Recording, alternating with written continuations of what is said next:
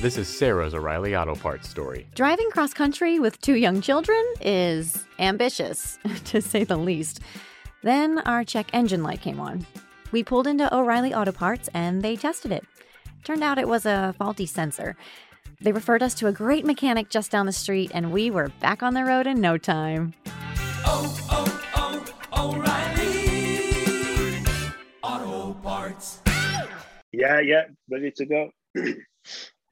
Hello, everybody. Welcome to episode 76 of Get Out a Rap. Today, I'm joined by Martin Pemberton. Martin is the first professional footballer that's been on the show, and we've already had a chat before. You can see we're both grinning. We spoke last week.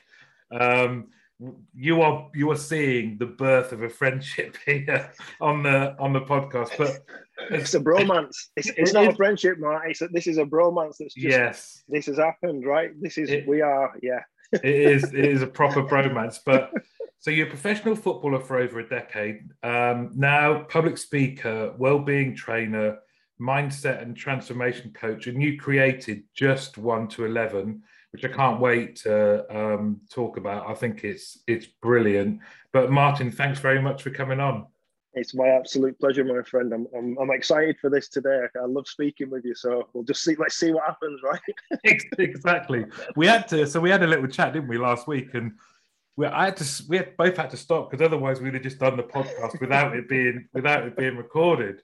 So obviously, I'm a massive football's my always has been my release, my passion. I have to tell you a funny story actually. So I'm getting married at the end of August, and so we had a family stag do on Sunday. So it was dad, uncles, Bev's uncles and dad and stepdad and stuff who didn't come to the sort of lads one. And my dad, I got to semi-pro when I was 18. That's about it. And then I've still carried on playing football. I love it. Anyway, I lived in Germany because my dad was in the Air Force. So you never really had a chance. There were no scouts. There was nothing like that. But when we got posted back, I asked my football coach at the time from the Air Force team to write me a letter so that I could take it to teams, professional teams when we got posted back to the UK. And my dad bought me the letter. It's the funniest thing ever. It's written on a typewriter. The best thing this guy could say about me was I helped with fundraising. I was a nice lad. I was well known in the team, and with the right guidance, I should be given a trial. What I liked is he started with I was good at fundraising. So no wonder I didn't get a chance. I'm going to put it down to that rather than lack of ability. But how did it all start for you? So I think for me, as apparently, I always had a football at my feet. I don't really, obviously, till you're conscious, you don't really remember that. And then I think my mum took me to go play football somewhere. And my dad used to work nights then, so he could never make it. And it was the typical thing. My mum was like, he's really good, you know. And my dad's like, what does she know? Of course she's going to say that. She's his mum. And then he came and he watched and he was actually like, oh, actually, yeah, he's something there. But I think for me, Martin, it was just it's like you said about that feeling of playing football, what it brings to you, and that you just forget all your worries. You get to just have the most fun. It's like, I think we spoke last week. I said kind of that was my first love, like that. Yeah. And it literally was my first love. And so from that point, nothing ever really mattered outside of that. I fell in love with football. I thought this is what I want to do when I leave school. And kind of naively, you think, well, doesn't everybody just go and do that? So that was the journey. But it's a 10-year journey from conception to realization, and along the way I only looked back recently and thought, wow, I had quite a few challenges, like I fractured my back when I was 11, but we didn't know about it. So I played for 3 years with like a stress fracture.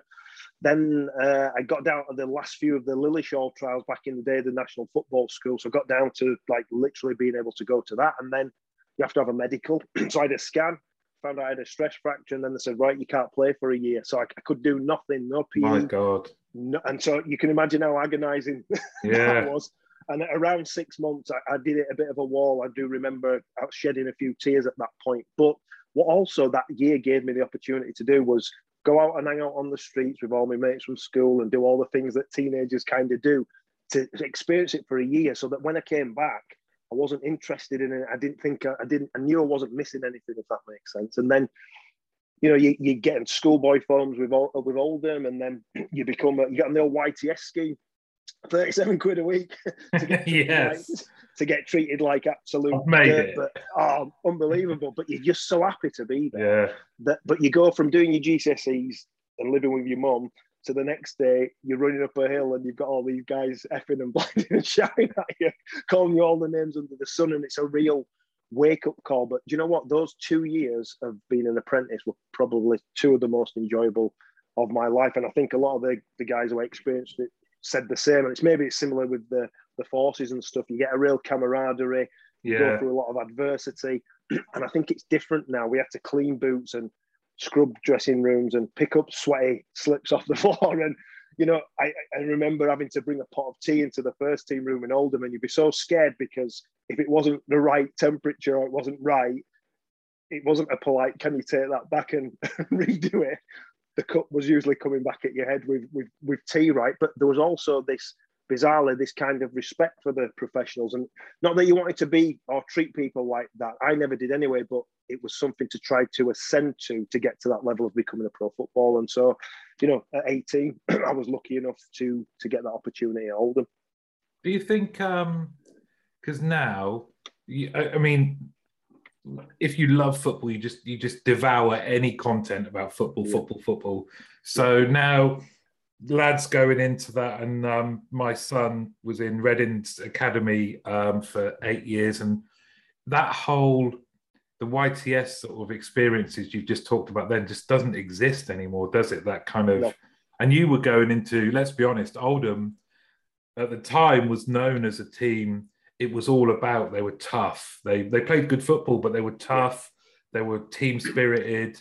A little bit like the Wimbledon Crazy Gang of the North, right? So it must have been even tougher for you. What were some of the characters like there? And it was really cold as well in Oldham, the Pennines there, yeah. But well, I mean, founder members of the Premier League, again, like you said, they were just in that golden age for Oldham Athletic as a club with some of the players and the teams. But yeah, some of the characters, there were John Hallworth, they used to call him Captain Darling, I think, from Blackadder. That was his name. But then I had the likes of Craig Fleming, who he was my professional I looked after, and he was always very particular about the 3 stripes of his Adidas World Cups being really clean, right? So I used to get the Vaseline in the cloth and you'd be scrubbing away. Ian Marshall, who I think we mentioned, Marshy was a centre-half or striker. He was a real character, Scouser. And I remember one day, me and some of my mates, we'd got the changing rooms done, we'd scrubbed the floors, we'd mopped it, dried it, and Marshy came into the dressing room and was like, "Oh, how are you doing, lads? What are you doing this afternoon? Have you got anything planned?" I was like, "Yeah, Marshy, we're going to go into Manchester or whatever." And as we were saying that, he had his foot on top of the mop bucket full of dirty water at the top of the stairs. So he had that look in his eye, and I was like, "Marshy, please, mate, don't do it." And he just pushed it off the top step, obviously the water, and he just said, "Don't look like you're going into Manchester, lad," and just walked out. But you couldn't do anything. But it didn't even occur to me to say anything to him because, again, there was that level of respect that I think is maybe not there as much now. And although I think we said there was one end of the pendulum where it was maybe over the top in some respects and really harsh, there's maybe we're at the other end of the pendulum where there's no responsibility taken or kind of no learning. So hopefully we'll find our way back into the middle, not just in football. I think that's in society as well, where yes, everyone's got rights and freedoms, and that's absolutely right. But with your rights and freedoms comes a responsibility as well that I think's maybe lacking at times for people at the minute. We want the freedom to choose and be how we want, but if anyone disagrees with us, then we have a problem with that. And so it don't make sense to me. If we have those freedoms, people have the freedoms to disagree with us and not have to fall out. I totally agree. And hopefully, over time, over this podcast, I've spoke to people who we might have different views about things, but we've been able to talk about it, and without it just being adversarial, A versus B. It should be about, let's talk about where our differences come from and what we think about it. I was just going to ask you, so again, last week we talked about just trying to get to know each other. We found out we were the same kind of kids, right? So now is the time of summer holidays. Summer holidays for me, no matter where I lived, would be get the football, and the football was never far away. Get the football and just go out and then play games where the score was like 77, 76 with your mates, and just your mum comes out and shouts at you to get back in. You just lost track of time. All you cared about, football was the thing that brought you joy. When you become a pro and you run out into a stadium and there's fans, when you're actually playing, did you still have that sort of quiet effect in your head, or was it different? It depends. I think at certain points in games where maybe the action stops, then you're more aware of the crowd, etc. But when you're in the midst of it and you're focused or you're doing whatever you're doing, you're still aware of the crowd, and you obviously can hear things and you get the energy from them, certainly when you're at home. But there is a little bit of like you said, a silence where there's just this focus. Everybody's concentrating on doing the job essentially. But I think as well, what changed for me from the apprenticeship to becoming a pro, I think there's then this realization it's now your job, and so there's a responsibility, and you're playing for points, and you're playing to get in the team, and you're competing to get in the team, and then you're competing to stay in the team, and then there's 11 other people who try to stop you winning football matches, and you've got thousands of people who've paid for the privilege to come in, and then they feel because they've paid, they can now say what they want to you, right? And then you finish playing the game, and someone who's maybe never kicked the ball at the level you have then gives you a mark out of 10 that they're going to put in a national newspaper. And depending on what kind of game they think you've had, if it's a 5, everybody sees it. And then you get people who give you a call after the weekend to see how the game went, knowing full well that you got a 5 in the paper, but they don't call you when you got an 8 or a 9, right? So there's this complete, the emotional roller coaster, I believe, in terms of being a professional sports person. You don't realise it when you're in it, but it's only when you come out of it, I think, that the after effects are felt. And that was certainly the case for me. I read this thing about, I love what you said then about just people phoning you and contacting you. It's not very often you see sports people talk about that, but there was a guy who fights in the UFC who lost. And he said, like, his cousin, who's never had an amateur or professional fight in his life, phoned him and said, you should have done this, you should have done that, you should have done this. And he said, do you know what? I've just lost. This is not what I need. Yeah. So all of that noise that goes around it, how did you deal with that? I think you just get used to it. I think part of growing up, the process of playing as a kid, like we said, every day, and then you move into the youth setup, and then the reserves, and then you get in the first team, and there's more people. I suppose it's just like most things, we adapt to our environment, don't we? Often through repetition. So I think you do, but then you do become kind of indoctrinated into that way of living and that way of being. That football, I mean, it's not the real world, is it? Let's be honest. Like, it's better than the real world. It's unbelievable. Yeah, it's amazing. So I think that, just like most things for most people, if you practice anything enough, you can get good at it. And I say this to people in terms of both things you might consider negative or positive. Even negative behaviors, thought patterns, processes are practiced, right? So that it comes second nature and it becomes a habit. So if somebody now is maybe acting in a way that I wouldn't, or I might think in my head and call them a certain name or them a certain name, I just think to myself now, wow, they must have practiced a lot to become as good at being like that, right? And it just makes me giggle. Then I don't get mad with them because, essentially they've become world class at being an idiot, behaving in that way. You've practiced at this. Well, they put a lot of time into it, so I'll at least respect them for the time invested. Good on you. I appreciate your commitment.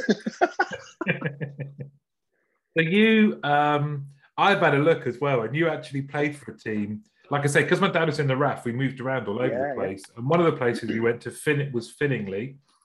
And the nearest town was Doncaster. So we used to go and watch Doncaster Rovers, Donny Rovers. Yeah. Bellevue. I Bellevue, think. yeah, Bellevue. So yeah, that was an experience. So I was at Oldham, and then I thought I was going on loan, but I didn't. I had an agent at that time, but he was nowhere to be seen. I won't name him, but so I kind of, me and my dad, you don't really know what you're doing when you go in and talk about contracts and all these things. So I thought I was going to be going on loan, come back to Oldham at the end of the season, but actually I'd signed for Doncaster, right? And I should have signed on loan, but you kind of want to get playing and doing whatever. Yeah. But it's only when you arrived at the club that you realised like how much disarray the club was in at that time. The chairman was quite a character, shall we say. He wanted total control over the football club. Kerry Dixon was the manager actually when I signed. Wow, really? Remember Kerry Dixon? Yeah, what Chelsea striker. Oh, absolute gent. And you know, you've got people of the class of Kerry Dixon working there, but you could see the pressure and the restrictions that he had. And so he left at the end of that season, and I left about a year after joining. So fortunately, I was able to kind of get out of that environment because it wasn't conducive for, well, I suppose, expressing yourself and enjoying your job. You know, when there's a lot of things going on behind the scenes, it kind of then does impact on the playing side. What would you say was the highlight of your career? Highlight of my career, professionally, was I think we won a promotion with Mansfield back in 2002, and we got a promotion, from League Two to League One, and just because not many people get promotions in football, they play all their lives and they don't win things or they don't, succeed. So to play in a team in League Two, and I've still got a load of good mates from that team as well. We all still speak and things, and just the group of players that we had, we were all really good mates. But the style of football we played was, which made it so much enjoyable. We didn't just kick and rush it; we passed it around, and it was really entertaining football. So I would say that would be the highlight, certainly for me, was those 2 years at Mansfield, and certainly that promotion year. Well, I love it, and we could talk about it all day. But I'm really keen to now go on to like a part of your life that you are where you are now, and you're successful, and you've got this great scheme, just 1 to 11, that I want to talk about, and it's really it's great for men, mental health, well-being, all aspects of life. But go from the football. Am I right in thinking that it was injury that led to you having to give up something that had been your life, right? Yeah, I mean, I had a few injuries over my career. I mentioned the back at being young. I had 2 operations on my discs at different times in my career, years apart. Dislocated shoulder, knee injury. So eventually, it was a knee injury that I ended up finishing with. But yeah, you don't realise the impact, even though it's spoken about. Footballers don't want to talk about it. Every game could be a last game, right? You don't want to go out thinking that's it. So one thing you'll deny forever, but you don't realise what the impact is when you come out of it. So, like we talked about, if it's your first love, and you've had this relationship where this love-hate throughout your whole life, that when you lose it, it's going to be like a grieving period. I saw someone who posted on LinkedIn not so long ago about, grief's not just about losing someone who dies. He gave lots of different examples. And I suppose that loss of identity, the thing that you'd always known, you lose your foundations, knowing where you were going to be 11 months of the year already planned out for you. So there was certainty. You lose all your teammates who understand you and have been through the same thing. So they get you. You come out and you don't know what people kind of are into, or get them and they don't get you, and there's a different way of thinking. And so with all those things, and partly some of those things, you end up then at a place of grieving, which actually for me probably took 6 years for that to manifest itself into mental health kind of challenges. It's a really good point. I think that kind of, you even just thinking about the structure of your week. So you knew what you were doing, when you were doing it, and then to go from that to avoid. And I'm assuming once you knew that you couldn't play at that level anymore, is it just a complete contrast? That's you go from that to nothing. Well, yeah. Once you finish, depending on how physically fit you are, but yeah. So then it's like, well, what am I going to do now? but also, what am I good at? what skills have I got to offer anyone else now? Because you don't understand that you've got all these transferable skills and this experience that you've been through and all the things you've kind of achieved. Because even for myself, you can sometimes think, well, I never played in the Premier League, so you can discount your achievement, if that makes sense. But actually, to become a professional footballer and do it for 10 years is a hell of an achievement. But I think there's a tendency to downplay it if you've not been in Premier League. So, but actually to think that however many percent it is, it's really low, isn't it? That you get to do that. I think that then coming out of that, you don't realise that you've got a lot to give. So therefore, low self-esteem and no value. It's then like, right, well, what do I do now? So, I mean, luckily for me, I got a job as a learning mentor for disadvantaged children with like social and emotional issues. Okay, but I've always wanted to help people, so that was a nice natural progression. But what I say is, of course, these kids have got their own things going on, and school's not really the highlight of their life. Even though school wanted to be interested in school, it's like it's unbelievable. I essentially swapped one environment for getting kicked and maybe racially abused for another one. I just got paid a lot less. Do you know what I mean? So familiar territory, but just not the same paycheck to maybe soften it a little bit for you, and longer hours as well, I suppose. You know. But that's a strange. You know, I guess not many people would think you would go from professional footballer, and it's true what you say. I found this amazing when, like you, people can be quite critical of footballers without necessarily understanding. To get to be a professional footballer at any level, you're in the top single-digit percent, and you've gone through a horrendous process. It's like I said, my son Taylor, every 12 weeks, it was going to be stay in the academy or go. And that pressure from 8 years old onwards is mental to deal with. So fair play to you and anyone that gets to that level. And I guess it doesn't soften the blow when you've got people eating pies and stuff, shouting at you. They get tired walking up to their seats.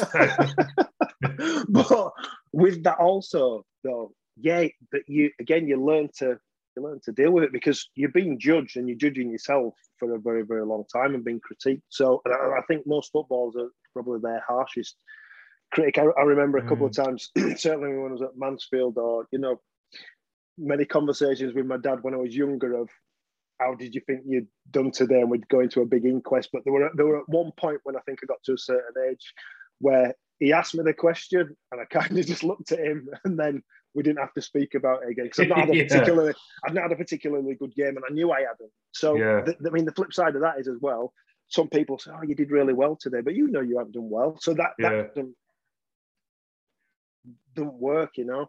So there was that kind of changeover between me and my dad, where he stopped saying things to me because he knew there was no point, you know, and nothing he could say could make me feel any better. And there was certainly no point in terms of being critical, because again, like you said, unless you've been there, seen it and done it, it's a difficult place to come from, right?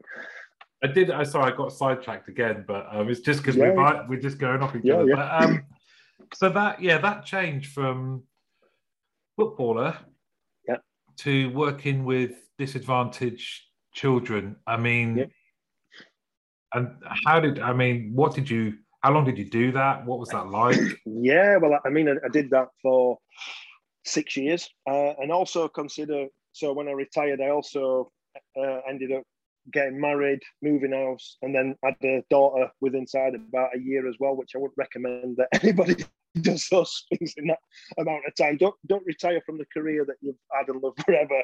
Get married, move house, and start a new job, and have a daughter. Yeah. Did you look at that list of the most stressful things that happen in someone's life and go, I'm going to do all 5 of the top 10? Just get them out of the way straight away, Martin. Just while we're messing around, we might as well get this done. So yeah, I highly recommend people don't attempt all those things in a calendar year, because it won't work out too well for you. But yeah, but again, I've always had this, I think, thought or belief that I've wanted to help people, you know, whether that's from upbringing or examples with my parents and family, but I've always felt that way. So getting to work with some of these children was really, really rewarding in a different way.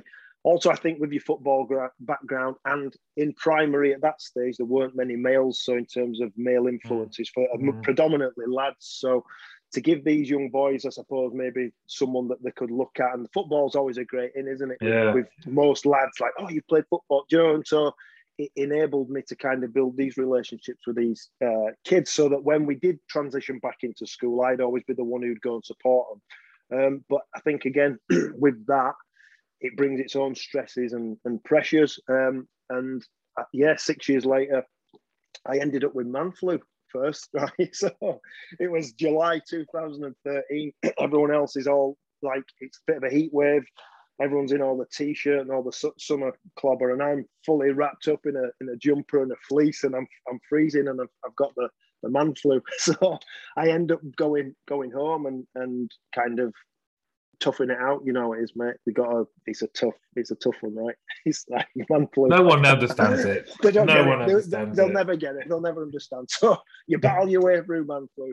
And then I was due to come back to work, but there had been a bit of a power struggle at work as well. And I was kind of the person in the middle who both people confided in, and I wasn't on anybody's side. But again, more kind of pressure that you didn't understand you were under. And I think that was kind of the thing where I just thought, oh God, I'm going to go back into that. And then the kids with all their issues. And so it all came crumbling down. I was watching TV with my little daughter, I think she was 4 at the time.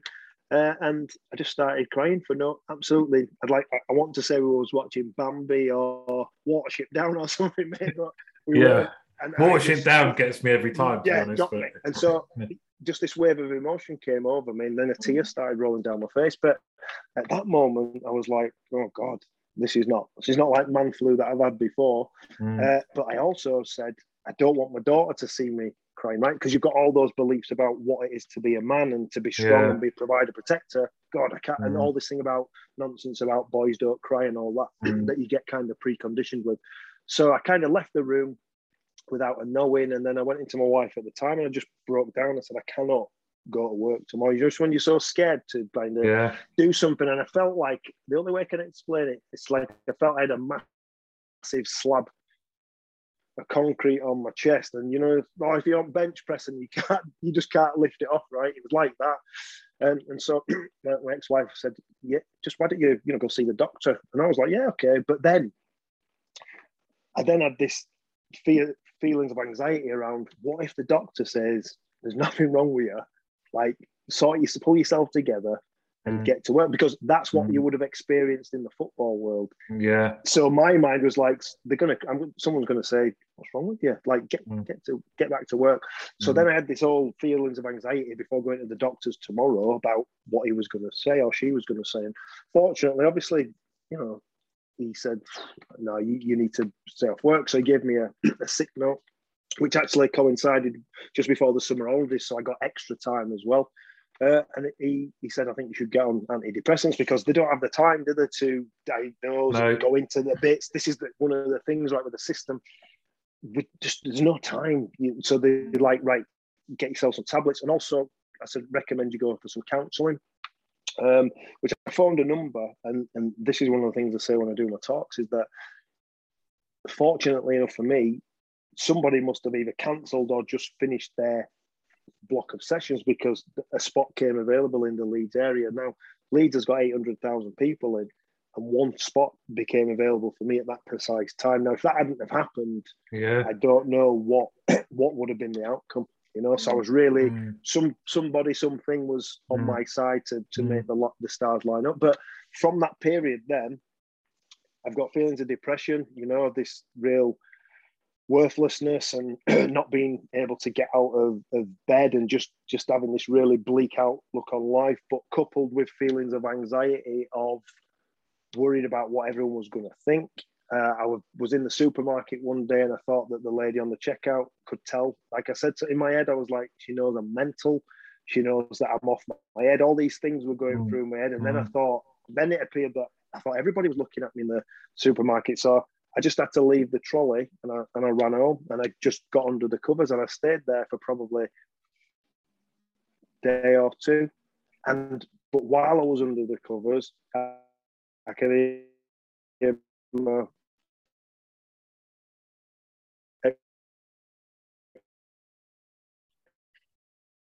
Martin, you've just broken up there with your internet. In this kind of loop of just behavior and thought processes of just being constantly wanting to do something different, but then not being able to. Mike, can you just take us back? I just lost your Yeah. internet. I lost your internet connection then. Yeah. So you just, and thanks for sharing this. I think it's so important for guys to talk about this thing.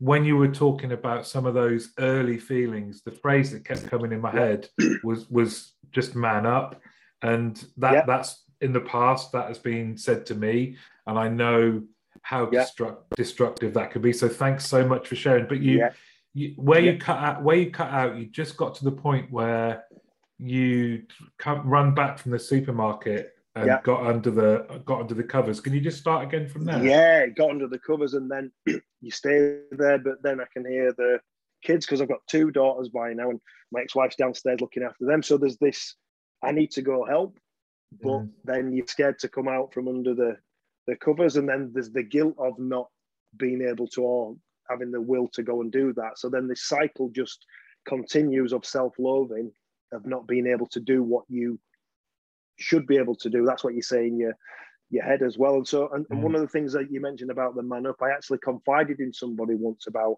how I was feeling, and their response was, well, what have you got to be depressed about, right? So absolutely wounded, because I'd plucked up the courage to admit. But now I take that as my responsibility, because I chose that person to tell it to. And so now I'd say to people, make sure that you 100% trust this person you're going to speak to, and that there'll be no judgment, because that person could only look at my life based on what they thought: ex-professional footballer, married, 2 kids, having a great time. What's he got to be sad about? So that's one thing I do say to people as well. Understand what your support system is, and look at your environment and the people you've got around you for who you might go and have that conversation. Because if someone's going to judge you, it knocks you back even more, because you've actually been brave enough to say it, right?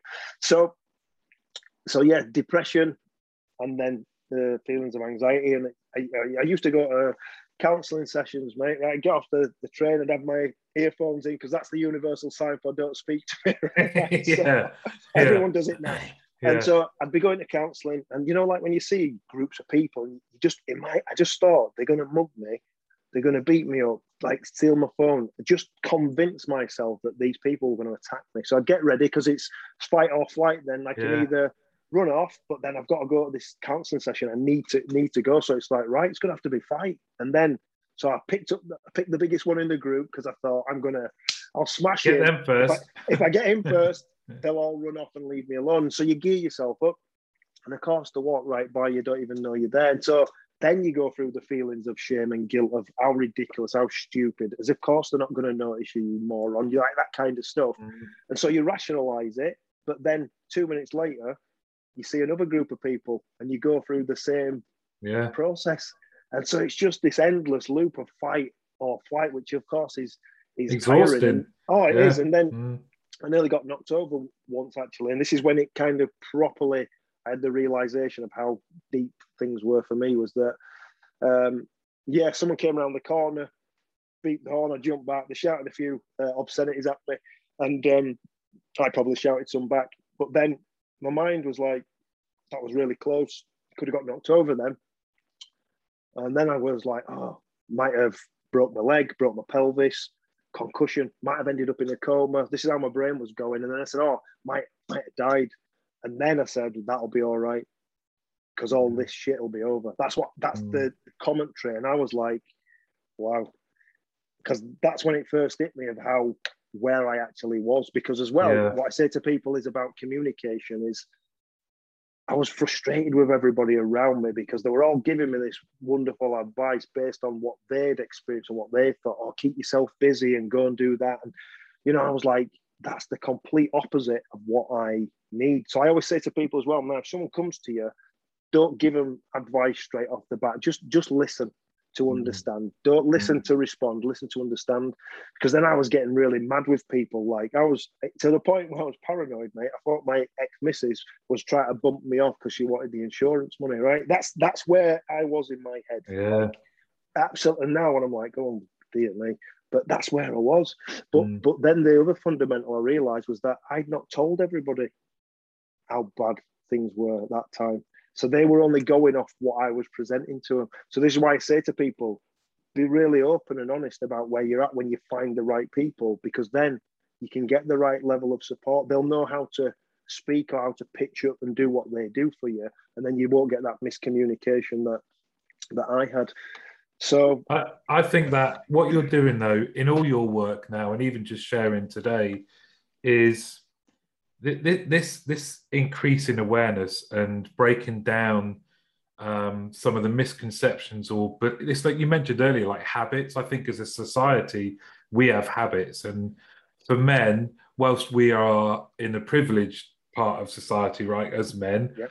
what we don't get is this, like you say, is kind of you're conditioned certainly not to show your children any perceived weakness. But yeah. what I like about what you said then is, because I recognize myself in, especially your loved ones, they want to fix, right? So someone comes to you and says they are struggling or have a problem.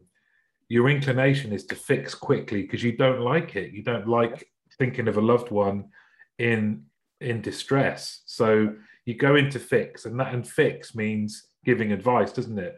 Yeah. You know, do this. And I absolutely have spent, I'm 47. It's taken me this long to get to a point with my children and others around me to, even now I have to stop myself. I just go, right, listen. Yeah. Just listen first. Don't be going straight into fix mode. Yeah. And that, but also I think the guy that the person that you first shared with said, what have you got to be down about, says something. For me, all I heard was then they just weren't competent and enough to be able to deal with that. That says everything about them, and you doing the right thing. It's not about you, it's actually about them, isn't it? Yeah, and that's one of the realizations that you realize eventually, is that one of the things I always say to people is nothing you ever do is because of someone else, and nothing anyone else does is ever because of you. Yeah. And people go, hey, what? And I'm saying, like, think about it. We all make decisions based on what we want to do or in response to, but we do it ultimately because we want to do it. Mm-hmm. Even if that's getting mad or cross with someone and shouting, we do it for our benefit, not for theirs. We'll pretend that we do it for their benefit, but it's not. And vice versa, that not taking things personally, that people do things because of you. And so once you can understand that concept, you can start to gain more control over your life. And so it's kind of, I say to people, if you can learn to be, to give people the freedom to be however they want to be, but you also understand that you've got that freedom, then you're going to live a different way and you're going to have a different experience of life. But however, get this, when you start doing what you want to do, you're going to get some feedback from those people who you've allowed to be that way, because they don't know that you're doing that, right? And they don't know that they don't know the contract has changed. Exactly. And then if they're used to certain behaviors or ways of being, there's going to be resistance when you start changing. So if you're a people pleaser, for example, and you've always have been, and you come to this realization, and then you start doing things for yourself, you're going to get called selfish of the very people who you've always put first, right? They'll forget your past history. Yeah. They'll just go off what you're doing now. Yeah. Well, they've changed. What's wrong with them? And so it's this, like you said, this self-awareness. So what I say about self-awareness is awareness of what you do and how you are, but awareness of self is a different thing. That's you getting in connection and understanding who you are at your core, which is based on your own value system. So that's something else that's part of the 1 to 11, right? Once I understood this, that values, and I can't remember how many there is, there's so many values that you could put in a list, it's ridiculous. But what you'll find is when you can narrow them down and go, these are the ones that are most applicable that I believe in, they'll come under one banner. And most of the time, the value that we all cherish is freedom. And underneath freedom comes love, comes courage, comes all different things that people, but that's when we're out of alignment with that. That's why we have a load of problems, because we're not living to in the agreement with who we really are. And so that's when people are doing things that they don't really want to be doing or know they shouldn't. saying and hanging around with people who they think they don't really want to be, and no one can tell you this stuff, by the way. If you just pay attention, you will know when you're around people, there's a feeling and you go, nah, these are not for me. But it's that being able to stay grounded and aligned in your values that then stands you in good stead, because then you can withstand anything, I believe, when you're standing where you want to be. But this is the booby trap of getting your values straight. Once you get your values, this is then, we all have the propensity to judge other people by our values. So I'll be saying, well, this is how I live. I can't believe Martin's doing that. Why is he living like that? What's he doing that for? So that's the trap that I say to people. Once you get clear on who you are and what you want to stand for, don't put that on other people. No. Because they're doing the best that they can with the skills that they've got right now. And that doesn't mean they can't change, by the way, because you've changed.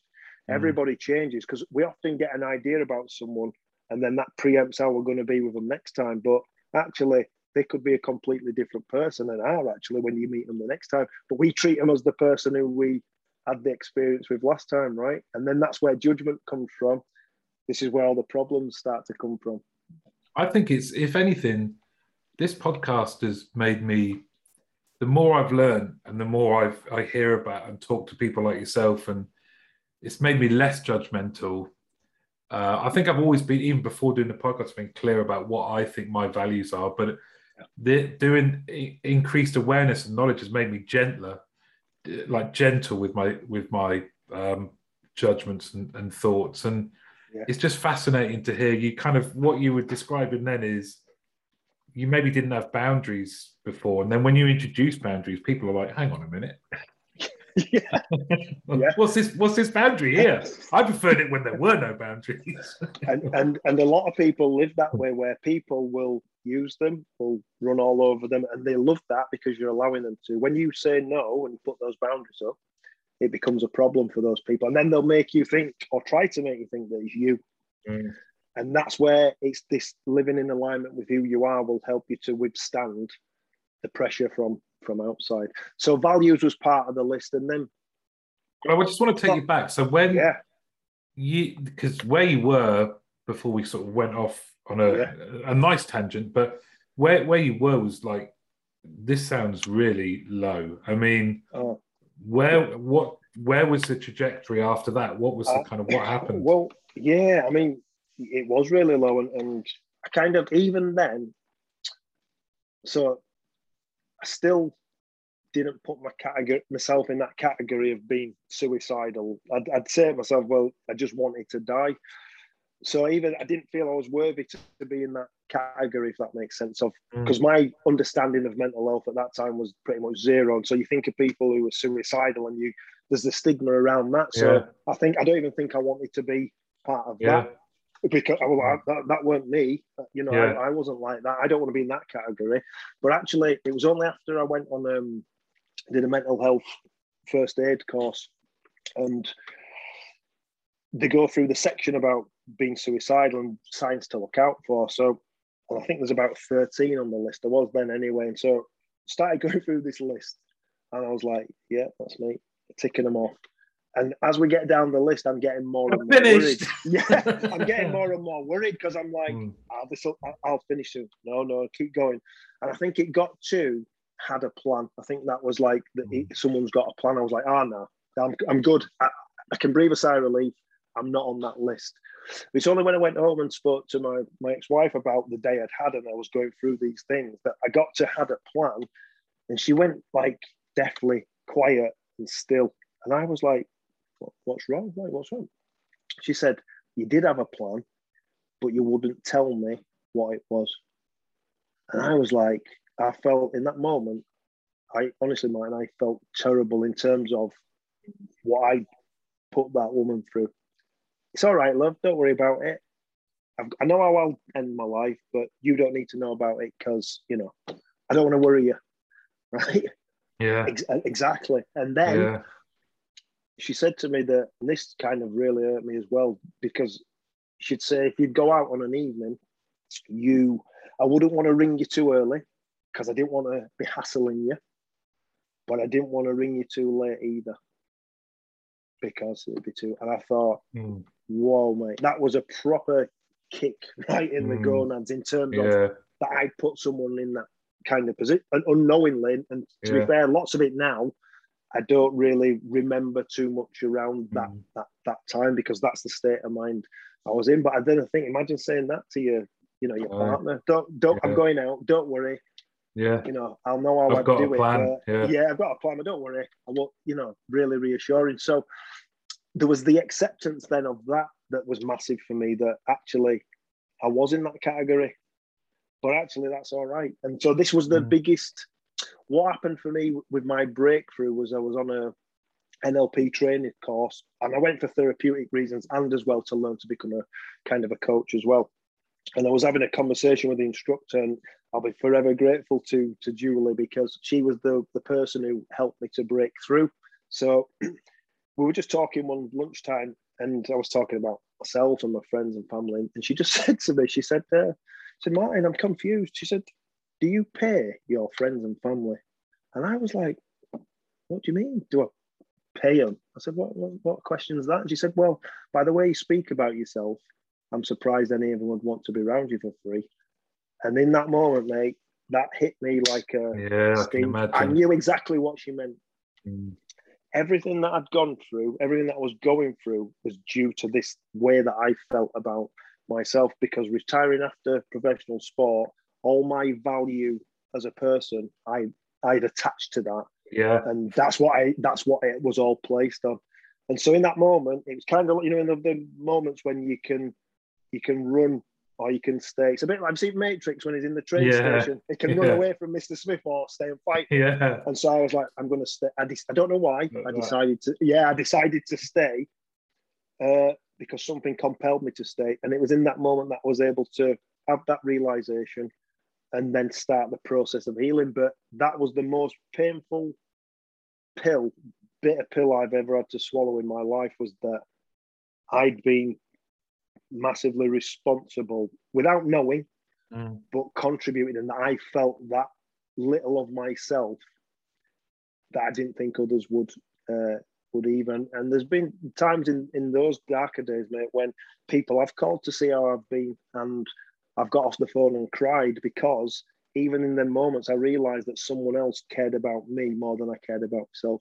And it's so powerful. That's it hurts, mate. Like it to have that realization, and then because you don't think you are worthy of them to be even calling you to see how you are. Yeah. So it's then, like a then double, you feel guilt, don't you? So it's horrendous. Yeah, that you'd feel that way about yourself. But that was the starting process of recovery then. And naively, I thought, I figured out what it is now. I'm going to go like it. Lift off. And of course, there's many times I fell back, and it was after falling back quite a few times that then I was like, I've had enough of this. But this time it wasn't, I want to kill myself. It's like, I want to find out what I'm doing when I'm in the recovery periods, because it occurred to me then that very rarely do we look at things when they're going well in life, because we're just happy that we're happy. But this is because the world tells us we should be happy all the time, that any thoughts of negativity or these negative emotions, they tell us to run away from. And this is what's half of the problem, I feel, is that we should accept them all and learn how to manage them. They're not a bad thing. It's part of being human. Yeah. And so, because most times we only look at things when they go wrong, don't they? Most organizations, teams, individuals, we go, it's going wrong, what we're doing. And so I wrote down the things I were doing, and then I counted them up, and there were 11 things on the sheet, mate. And I was like, hang on a minute. I've got a team sheet here. And then I remember before squad numbers, because we're pretty old, mate. We played before squad numbers, right? Yeah. I remember don't give me anything after 11. Yeah, I didn't have my name on there. But I remember managers saying, if you win your battles 1 to 11, you win the game, because that's what they used to say. And I thought, there's these 11 things. Then I thought, football matches are very much like life. Like, you're never always in the ascendancy, no matter if you're the better team or not. A lot of the time, there's something will happen, just like in life, and you're up against it. And there's many times we've had to scramble to keep the ball out of the net, and the crowd are all over you. But you weather that storm. You get compact. You get your 2 banks of 4, and you see off the storm, and then you start to get a few passes together, and you start to move up the pitch. And then later on in the game, you're playing all-day football, aren't you? A bit of confidence. This is like, and I thought, isn't that just like life? So then I thought, wow, if we what if people knew about these things? Because they already know about them, but they're not aware of them in terms of the impact they're having on their lives. What if we could teach people about the presence of these things in every area of your life, and then they could go to work on them to manage them? How would life then look and be for people if they could work on that 1 to 11? And so that's how it was born. And then that's what I've been kind of developing and working on and trying to take to people now since, because these things are universal. They're in everybody's life all the time. We're just not aware that how we're using them. And isn't it weird that it turned out that as you wrote down these things, there was 11? But I love what you said, is all feelings are valid. So it's not, and I think that's something where we have progressed in our understanding that, like mental health, it's not, completed it, mate, done it. It is something that requires your kind of ongoing focus. So can you take us through this 1 to 11? Who's in goal? Yeah.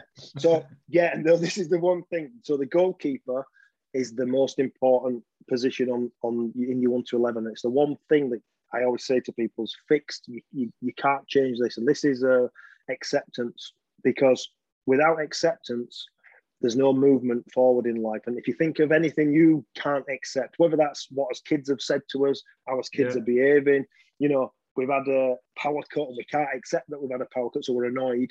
These are all, someone pulled out on us in traffic. It's lack of acceptance is always the stopper to us ever moving forward. But I think that people think that acceptance, if I just accept it, then people will roll all over me, and they see it as resignation. And I kind of get that. But when you couple it with responsibility, it then makes it an empowering component, because you then go, right, this is where I am in life right now. I've contributed to this. But do you know what? I thought, isn't this wonderful? If I had the power to create that and take myself that low, then I'm sure I can do the opposite if I just do it for long enough. That was my kind of mindset. So, but to have acceptance of people, situations, that's the only way to move forward, to forgive, etc. Most people are stuck because they can't accept something. But it's not resignation, because that's I can't do anything about it. Responsibility means I can't change what's happened, but I can certainly be impactful on what I'm going to do. It's like that, even that's powerful, because I think even people listening, I know I've gone to like trauma in my past, and knowing that the only time I was able to kind of progress was to sever that constant link to the event, and that only comes through acceptance. It's everywhere. It's in everything, mate. And people, hopefully after this podcast, will start to think more about what they are unaccepting of, and whether that's people, etc.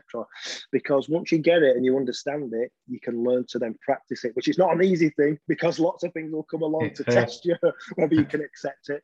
But it is the starting point. And then after that, it was the communication, which we talked about, me not communicating effectively, but also then the realization of how I was communicating with myself after football, the language that I used about myself and the world, and my thoughts, was all of a real negative, derogatory nature. Now, I was doing those things. So again, I have the option to change that language. And certainly coming from an NLP background and understanding the power of language now, then the real turnaround came in terms of how I was going to communicate with myself and other people. And I also understood that lack of communication is the breakdown for all relationships ever in life, in every relationship. So if we can get better at communication, and like we said, listen to understand, not listen to respond, we're going to be different people, which means we're going to have different outcomes of those relationships. Can you imagine two people who, says the man who's getting divorced, but I've learned this over time, right?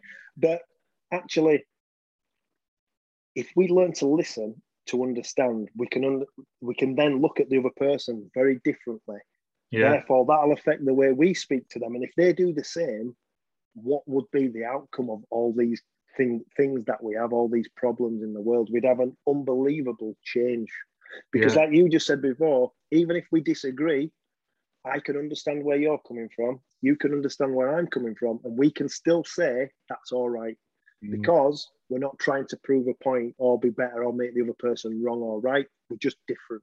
That's the thing. We never really often go beneath the first statement. So the thing that's said that we disagree with or annoys us, we never go the layer down to understand where it's come from. No. What's We're ready to put our point of view and tell the other person why we disagree with them, right? Yeah. So this is and the other thing I say to people: as soon as you get into that way of thinking, you've stepped into ego. Anytime you've got a problem with something, generally it's because of our egos, right? We've been offended, and so I'm not saying that it's not to get rid of your ego. It's to understand that those are the warning signs that anytime something hits your stuff and gets you bothered, you've stepped into ego. Can you then step back and go, just hang on a minute, what is it that have bothered me so much? And it's like I say to people, oh, Martin, you've really upset me. No, you haven't. I've got upset with you. Again, I go from disempowered by saying it's you who's made me mad to empowerment of I've made a decision based on your behaviour.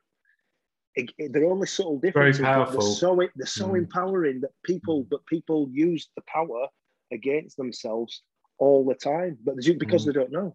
And so this is what I'm trying to do with this 1 to 11 is say, just have a listen to this and see what you think, and then start applying some of them. They're only subtle differences, but they'll make such a huge impact on your experience of life. And it's not that you won't have any problems in your life. It's just that you'll deal with them slightly differently, right? You won't be as quick to be up and down. You'll be more of a seamless. But with communication, as I said, comes support. Identifying who's in your life. How do you feel when you're around them? Are they Megatrons? Do they, or Optimus Primes? That's what we call Optimus Primes, or optimistic primes or Megatrons. Do they drain your energy, or do you feel kind of energized after being around certain people? Now, often, many of these people in our families, right? So I'm not suggesting that people sack all the family off. What I'm saying is identify how you feel around certain people. What are they saying? How are they communicating? Are they really negative, putting you down when you've got ideas, wanting to live a different way than them? Start to maybe separate yourself, still see them, but understand and then where they're coming from as to why they're doing it. Because you can't get better in the same environment that you got sick. It's impossible, very true. Right? Yeah. Never happening. But people stay in the same environment thinking that they're going to change and get better. And it doesn't make any sense, right? But also I say to people, what's your support network like? But how are you supporting you? Because that's a massive thing. So do you listen to the news just before bed? That's going to ply you with loads of negative stuff, right? That you're going to go to bed and sleep on. And then do you get up in the morning and do the same thing? What are you looking at on social media? Who are you speaking to? What are you taking in? Because again, we don't have to look at the news. We don't have to watch violent stuff. We don't have to speak negatively about others if we don't want to. But so I say to people, how are you supporting yourself? What time do you go to bed? Yeah, it's a really good point. There's so many things we can do to support ourselves. But again, it's not from a place that people don't want to. I just don't think they've considered these things. I think you're right. And that is kind of the awareness of something you mentioned right at the start about habits. So if you're anxious and depressed, what are the habits that you have before you go to bed? Are they gonna help you get a good night's sleep, or are they gonna just turn up your anxiety or your depression? Yeah. It's really good point. It's just being mindful, isn't it? And that's what we're trying to, this self-awareness of what am I doing myself to? And I'm not saying that that's going to, make everybody suddenly all well and dancing on the ceiling. But if we start to notice what we do ourselves, we can slow the train down and then maybe put it in reverse. And so understanding what your environment's like is maybe a good thing to look at as well. Then there was values and beliefs, as we said, about being aligned. So getting really clear on what your values are and then just live to them, no matter what. But do not judge other people. Everyone's doing the best they can with the skills that they've got. We're so quick to judge, aren't we? That I'm not sitting here saying I'm perfect. Like I still do now, but it's always that awareness now. I'm judging, so stop. Then your beliefs. We talked about all that stuff about what boys believe. You're not allowed to cry. All this nonsense that you pick up from being born to 7-year-old will shape you as an individual. But the thing about beliefs is you can change them. Yeah. Beliefs is like the autopilot on a plane. When you go on a long haul flight, conscious mind is when we take off and land, but in between, your unconscious mind's running the show. Now, if your autopilot's programmed to go to LA, and then you want to go to Sydney, you might set off on the way to Sydney, but you're going to end up in LA, because once you switch off, the autopilot, that's why people self-sabotage, see? Yeah. Beliefs, because your beliefs are just a story that you've chosen to believe and take as true, and then you've just solidified it. It becomes hardwired. So what I always say to people when they tell me they can or can't do something, or they have a belief, I just have been told and trained to say, when did you decide that? That's really good. Yeah, because it's a question that makes you go, well, when did I decide that? Yeah. I've never been good at DIY, me, but when did I decide? Quite a few years ago, when I probably had not a very good experience, and then I sacked it off for the rest of my life. Yeah. The other day, I put a new door handle on the toilet door. Never done it like that for years, but I had to go with it, and I've done it, and the door handle's still on. So I've changed my belief now that I can do things like that. But before, because at one point something didn't go right, I decided that I couldn't do that. And so this is what people do as well. It's like saying, I can't get better. Once you've decided, that's what I used to say, like, I can't do this, and I haven't got this. But once I made a different decision, and I repeated it over and over until I convinced myself, and it's not just like positive talking and lying to yourself. There's a repetition and a way of doing, because that's how we learn things, don't we? Through repetition. So if you repeat the things that you say in your head often enough and believe them, it's possible to do the opposite. And so this is why I say to people who believe that because I used to do it, believe that they've got something. I've got depression.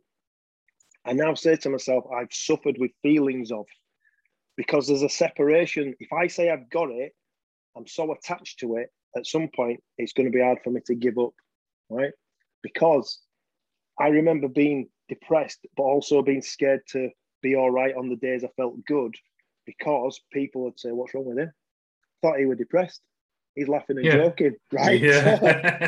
So people who are feeling better won't even start to attempt to be better, because people already know. But if you tie to that story of you've got this thing, now some people might get annoyed with me for saying that, and I'll probably hit a nerve with a few people, right? But I think it sounds like you're people, when they're typecast as actors, you're typecasting yourself as I'm always going to be this way, and I can't act in another way. Yeah, I say labels create limits. As soon as me and you decide that we're men, we're white, we're mixed race, we've already put a limitation on then what we can become. So 47, I'm 45. We've now put a limit on what we can become based on our age. And how many people use age as a reason for not doing stuff? Yeah. Right. Yeah. So I'm not discounting what people are saying, but it's a belief that's so strong that you become attached to it, that you won't want to let go of it, and not through not wanting to, but there's just this. Because what if your belief is wrong? What does that say about you? Isn't it funny though? Because once you've broken through some of these things, right? I can remember. So I started the podcast. Was I 44, 45? And I was at some kind of work event where we were doing face to face, and somebody said, "I've heard you started a podcast." I went, "Yeah." I went, "How old are you?" I thought it's such a strange question to go to, right? So I was like, "Oh, I'm 45." Wow, and you've just started a podcast. I know in their brain, those two things didn't compute, right? It was kind of, and I was like, yeah. And it was, for me, it felt strange, but that's because I decided I wasn't going to allow these things. So I think you're dead right. Labels, it's lazy thinking. It's how we compartmentalize. So we go, if I can give you a label, I can make some assumptions about you, right? Absolutely. Yeah. And then just put you in a box that suits me. Yeah. So I can, blah, blah, blah, whatever it is, whether it's you're a northerner, I could go, okay, right, bang. Yeah.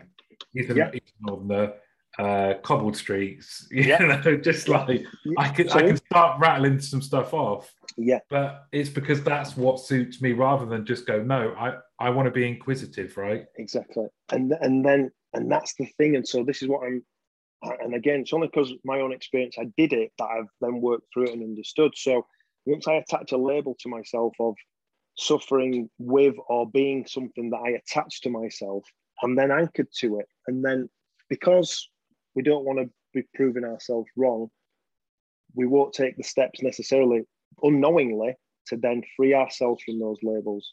And so that's why when I hear people, again, communication, I've got this, I've got that, it's a dangerous way of thinking that's going to keep you stuck, because now you're attached to this thing that you feel is you and you own it. Therefore, it's really hard to let go of. And so that's what I've understood about beliefs, is that they're so strong, and it's like believing your personal story. There's no room for change then, because you've got this thing that you're never going to get rid of. Yeah. And once you tell yourself you've got something, what's the likelihood that you'll ever change it? It's not. So again, this is why communication and language with ourselves is an area that, I love that. I would really love people to start looking at how they're, and it's okay to say, I've got feelings of depression and I've got feelings of anxiety. People who judge you, sod them. Do you know what I mean? That's not our support group. But to empower ourselves, we might want to start looking at the way we're speaking about who we are and what we have, if that makes sense, right? So that was massive. Beliefs are so huge. When you go back and look at where you got them from, you'll find some really interesting answers, right? And that's why I say, and that's why I work with people on as well.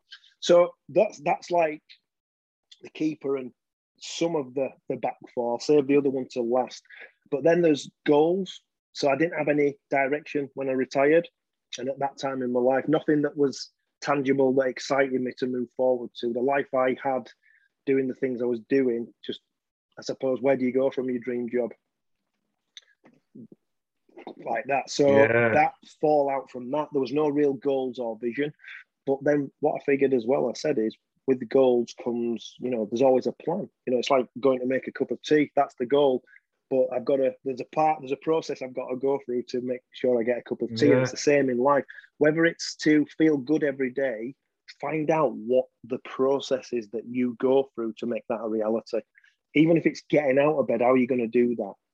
So I always ask people, have these little goals. Don't have the massive climb Mount Everest. Have the little base camp ones till you weather the storm, got confident. Once you're flying, you can put, I'm going to go rule the world on, can't you, when you're full of confidence? But until then, just make it. This next hour is going to be the best that I can make it, right? And that's your goal. And then, right, what does that look like? So I say to people, put your plan in place. And then also having structure in your life. Again, like we said, bedtime, morning routine, what you're doing, what you're watching, just becoming aware. And then once you've got your plan and your way of being and doing, and you've looked at your language and you question your beliefs always, and are you in alignment with your values, and who have you got around you, and are you taking responsibility and stuff, circle of control and things, then it's about consistency and discipline that go hand in hand to execute the plan. But all consistency and discipline are our habits. Because we're all consistent and we're all disciplined, right? Like I said to you, over the last week, I got really disciplined at eating KFC, McDonald's, fish and chips, curry, and the Chinese, right? I'm really consistent, Martin. I was smashing it. And I was smashing it. I was disciplined because I was going to do that on that particular day. So, but what I'm saying to people is identify what your habits are. Go away and look at what are you consistent and disciplined at, because you are, everybody is, and then see if those habits are serving you or causing you a problem. And then maybe it's up to you then, up to the individual. Do you want to change those habits? Because even something like with food, right, for example, the biggest problem we all have with food is that it's like a little bit like the Freud thing. We've got, so I say it's like the kid, we're all the greedy kid when we get stuck in and we don't know when to stop, right, when we get to certain foods. Yeah, but I'm an adult now, I can do what I want. Well, here's the thing, mate. So we're either, when it comes to food and a lot of stuff, we're either the kid that doesn't know when to stop. If we're not the kid, we're the judgmental parent who tells us off for doing it and then makes us feel shame. So then the kid in us goes, well, I feel terrible. I need to go do that thing again, right? But when we understand that we are the adult and we're allowed to do what we want and we can eat as much of that as we want, but we're responsible for what happens after. It's a different mindset. I've written on a cupboard, adult. I've just written the word adult on the cupboard where the sweets are, because it says to me when I go to the cupboard, I go, adult, right? Just get a couple and walk off. Whereas if it's not there, I'm in greedy child mode who used to burn thousands of calories every day so he could eat what he wanted, and I'll get stuck in like I won't stop. Then I need to take a post-it note to the co-op, and write that underneath the Skittles. But what are you doing? Just a reminder. So habits are your discipline and consistency, but they're underpinned by commitment, right? So I thought I had to be committed fully to this changing of my thinking to change the way that I experience life. And so that's not without its issues. I'm not sat here to saying to everyone, I never have any dark days or it's Disneyland every day, because it's not. I face challenges, but I've got a way of doing things now and an understanding that the commitment is that I'm not going to go back to that place, and I've got a way of doing things. And so that's what keeps me driving forward to carry out my plan, right? And my way of thinking and catching myself when I go back to those old patterns, because we all do. That's why the habits, right? So then the commitment's there, but the commitment comes from a courage to not be scared to fail. In today's society, I see it with my kids, they're all scared to try stuff because everyone's taking a picture and can criticize you, and they'd rather not try than have a go. Whereas when we had a go, only the kids who play in the football match saw it, right? No one else knew. So, but the work I've also done with a guy called Dr. I think it's Dr. David R. Hawkins. He has something called the Map of Consciousness, which people might want to check out. And it goes through all these emotional states, and kind of every emotional state carries a kind of an energy field that has an impact on us physically as well. So there's like muscle testing stuff, right? And he says the level 200 of courage is the fastest way to go from the weak attractor patterns, which are like guilt, shame, apathy, fear, anger, pride, to the higher levels that then strengthen you. Because if you think about anything you've ever had to do, it took courage to either have the conversation with someone, stand up for yourself, say you're not doing anything anymore. So courage for people is the fastest way to change anything, to admit that you've got a problem fastest, because then it takes you quickly from these weaker levels that then harm you into ones that are going to strengthen you. So that courage of commitment is something that's really important. So for anyone who's struggling, what is it that's scaring you about what you need to do? If you go do that thing, and I'm saying to people, asking for help, maybe having that conversation, backing yourself to, even if you're old and you think you're old and you can't do it, maybe go have a go at it. That might be the quickest way to feel differently about the situation. And then the other one was time. Time's our most precious commodity that I finally realised. And it's not money, it's not possessions, despite what the world tells us, because I just started with the end in mind. When I get to the end, I know what I want more of, and it'll be more time to spend with the people that I love. And so that's how I've now lived my life, going, that's what's important to me. Lots of people painting lots of different pictures out there in social media land of all these things that they tell you is going to make you happy. But once you've got them, what do you do then? You've got to get the next thing and the next thing, and you're never, ever going to be happy, because happiness is an inside job. So I'd say to anyone, stop looking outside yourself for stuff or people, because it's not people's job to make you happy, because they can't do it anyway. It's impossible. If all my happiness was reliant on you, Mark, at some point you're going to let me down. Because I'll have put on expectations. God, Martin, he must do this to keep me happy. And so that's what people do all the time, right? So people are there to enhance your experience. They're not there to make you happy. You've got to take that on for yourself. And so I say to people, look at how you're using your time. Are you investing it in yourself? So maybe read a few books, look at some different things. Are you spending it actively, like I'm spending it now, loving speaking to you because you're someone who... But it's true, right? This is not wasted time. This is unbelievably great time for me, right? Or how much time do you waste? How much time do people waste scrolling through social media, getting involved in things that don't concern them? Then when they get to the end of their life, they're going to be upset because they didn't oh, I never got to do that. Well, that's because you're on Facebook 12 hours a day. Do you know what I mean? Like, Yeah. if you weren't doing that and you kept your nose out of everyone else's business and took care of your own life, Yeah. maybe you could have done some different things. So I think this time is this commodity that we're all scared of, that's running out, we can't get back. So make that a priority, make your time a priority. Because if you're missing out on loads of stuff, I understand why people do it, but you can't get that time back. And then you've got to live the rest of your life knowing you can't get that time back. And so what's important to you? That's what I just say to people now. What is important to you? And time is the greatest gift. Are you like you're the manager of this 1 to 11, right? Yeah. So yeah. Do you like who's performing well, who might need a bit of physio? So I can see my centre back is communication, and I need to send the physio on to sort that out, because like so many of us who love football, straight away in my mind, that's how I'm seeing this 1 to 11. You're the manager, you can see who's playing well and who's not. And then when depending on however the game's going, so life, once we experience a difficult moment in life, that could be that point in the game where I need to change the formation. I need to put him there because he's better. Do you know what I mean? So it gives you this option also to go, right, things are going wrong. What have I stopped doing? What am I not doing? But, right, I'm not communicating very well. That's what I need to work on. That's who I need to go work. So it gives you this ongoing assessment tool that you can use to fix or at least manage difficult situations in your life. And also when things are going well, because when your team's playing well, how do you keep them playing well? How can people find out more about this? Because I guess, now, the concept, I absolutely love it. And I'm sure there's people listening.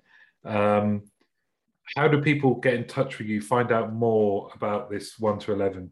Yeah, so I've got a website is www.just1to11it.co.uk. Obviously, I'm on LinkedIn and Martin Pemberton. I'm on Facebook as well, Martin Pemberton, and I have a men's group on there called The Boot Room. So if people want to search up for that, and there's just a lot of positive material, little things that we put in there on a daily basis on Facebook.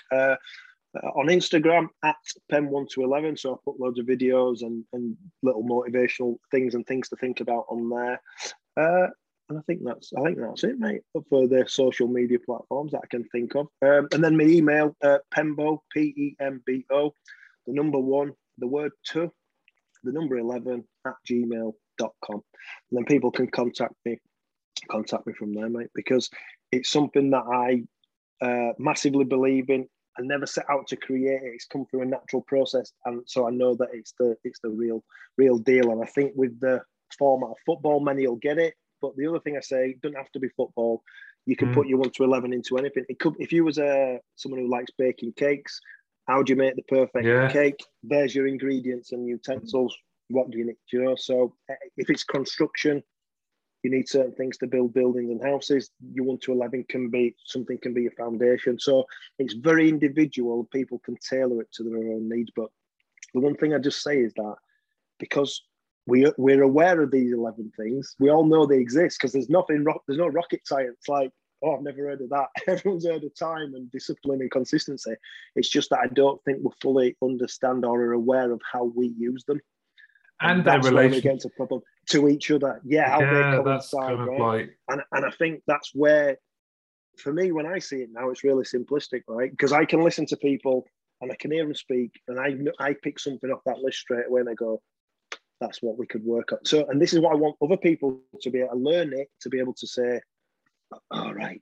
And so my dream is that one day, mate, someone will be having a conversation like me and you, and I might be telling you about some of my problems, and you say, hey, why don't you just 1 to 11 it?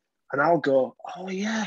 And I'll go and look at it and go, oh yeah, I was blaming, wasn't I? I didn't understand that was for me to take responsibility for. And then people have this little toolkit that they can just help them to navigate life. Because the way the world is now, mate, we're believing a load of lies in terms of what makes you happy and what you should be doing and who you have to be. And God, people are not even accepting of themselves. So how are we going to accept other people? Whether that's our bodies, finances, our we're like this acceptance thing, mate. We could do a 2-hour talk on acceptance on its own, because it's prevalent, and everybody is non-accepting of something or someone. And even when we talk, I think we had a brief chat about even with discrimination, right? Racism, sexism, whatever you want to say, it's through lack of acceptance. Yeah, I couldn't agree more. I think the 1 to 11 is a kind of thing I would just love to see more discussion around stuff like that. Take that concept into schools and take kids to actually have conversations around some of those things you've mentioned, and just what it means to be a human, and developing their own internal toolkit, right? So that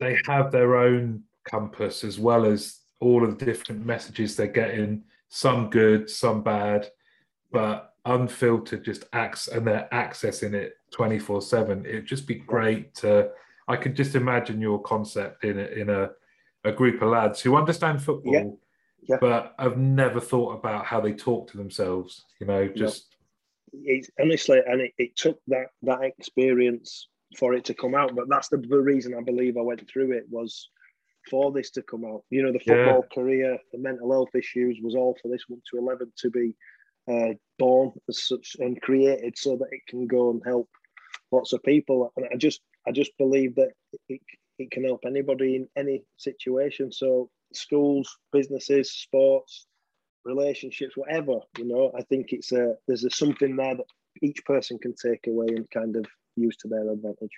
Well, I'm grateful for you, just as who you are as a person, but coming on, and I said it before, so I'm not just saying this because we're recording, but we were talking before a week ago, weren't we? We are mates now, so I'm 100%. I'm glad you're in my world, but also I just want to thank you for sharing your journey and doing what you do, because the more people that speak about this kind of thing, especially men, and like you were a footballer an idol to lads like me growing up. A couple of people at Donny Rovers. Yeah. And then some man and his dog. Yeah, some man and his dog. Bloody Pemberton again. I know. And do you know what, mate? You've just mentioned the last one of the 1 to 11 that we didn't mention, gratitude. Yeah, okay, nice. Because that's the glue that kind of enables us to hold a lot of these things together, right? And so gratitude is something that changes your physiology, that will then change the way you feel and think, but also it's not a natural behavior for us, because we're born to be skeptical, aren't we, and pessimistic to keep us alive, whereas gratitude, being grateful for something, changes the way you feel about things and yourself. And then even for the simplest things, like you said, of waking up every day or being able to be able-bodied. I've got a good friend of mine who's in a wheelchair and disabled, right? And so every day he pops into my mind, because I can just turn over in bed. He can't on his own. I can just get up and walk to the toilet. And we take those things for granted, but I've got a living person in front of me who I respect and revere so much because of what he does and has to face. And I take all those things sometimes for granted. So he's a constant reminder for me to be grateful for all the things that I get to do. And when you have gratitude in your heart and you connect with the emotion of it, then it's a really powerful, really powerful thing. This will be the first of many, I'm sure of it, won't it? I hope so, mate. We've got all sorts to talk about, haven't we? Definitely. Martin Pemberton, and I'll share all of those links and things like that in the post that we do. But thank you very much. It's been brilliant. Mate, honestly, one of the best conversations ever, mate. I love it. Thank you. Thanks very much. Thanks, everybody. Do you know how many files your employees have uploaded, downloaded, emailed, airdropped, Slacked, or shared via Google Drive today? A lot of that data has left your organization, and you don't even know it. Visit code42.com to learn how Insider prevents data exfiltration. At Sandy Spring Bank, we care about people, not transactions. So we concentrate on creating personalized solutions to start or grow a business that provides for your family, to purchase a home that will house the memories you make there, to save so you can enjoy today and then pass on your legacy to future generations. We believe real banking is a conversation. Let's talk. Visit sandyspringbank.com/real. Mortgage, home equity, and other credit products offered by Sandy Spring Bank.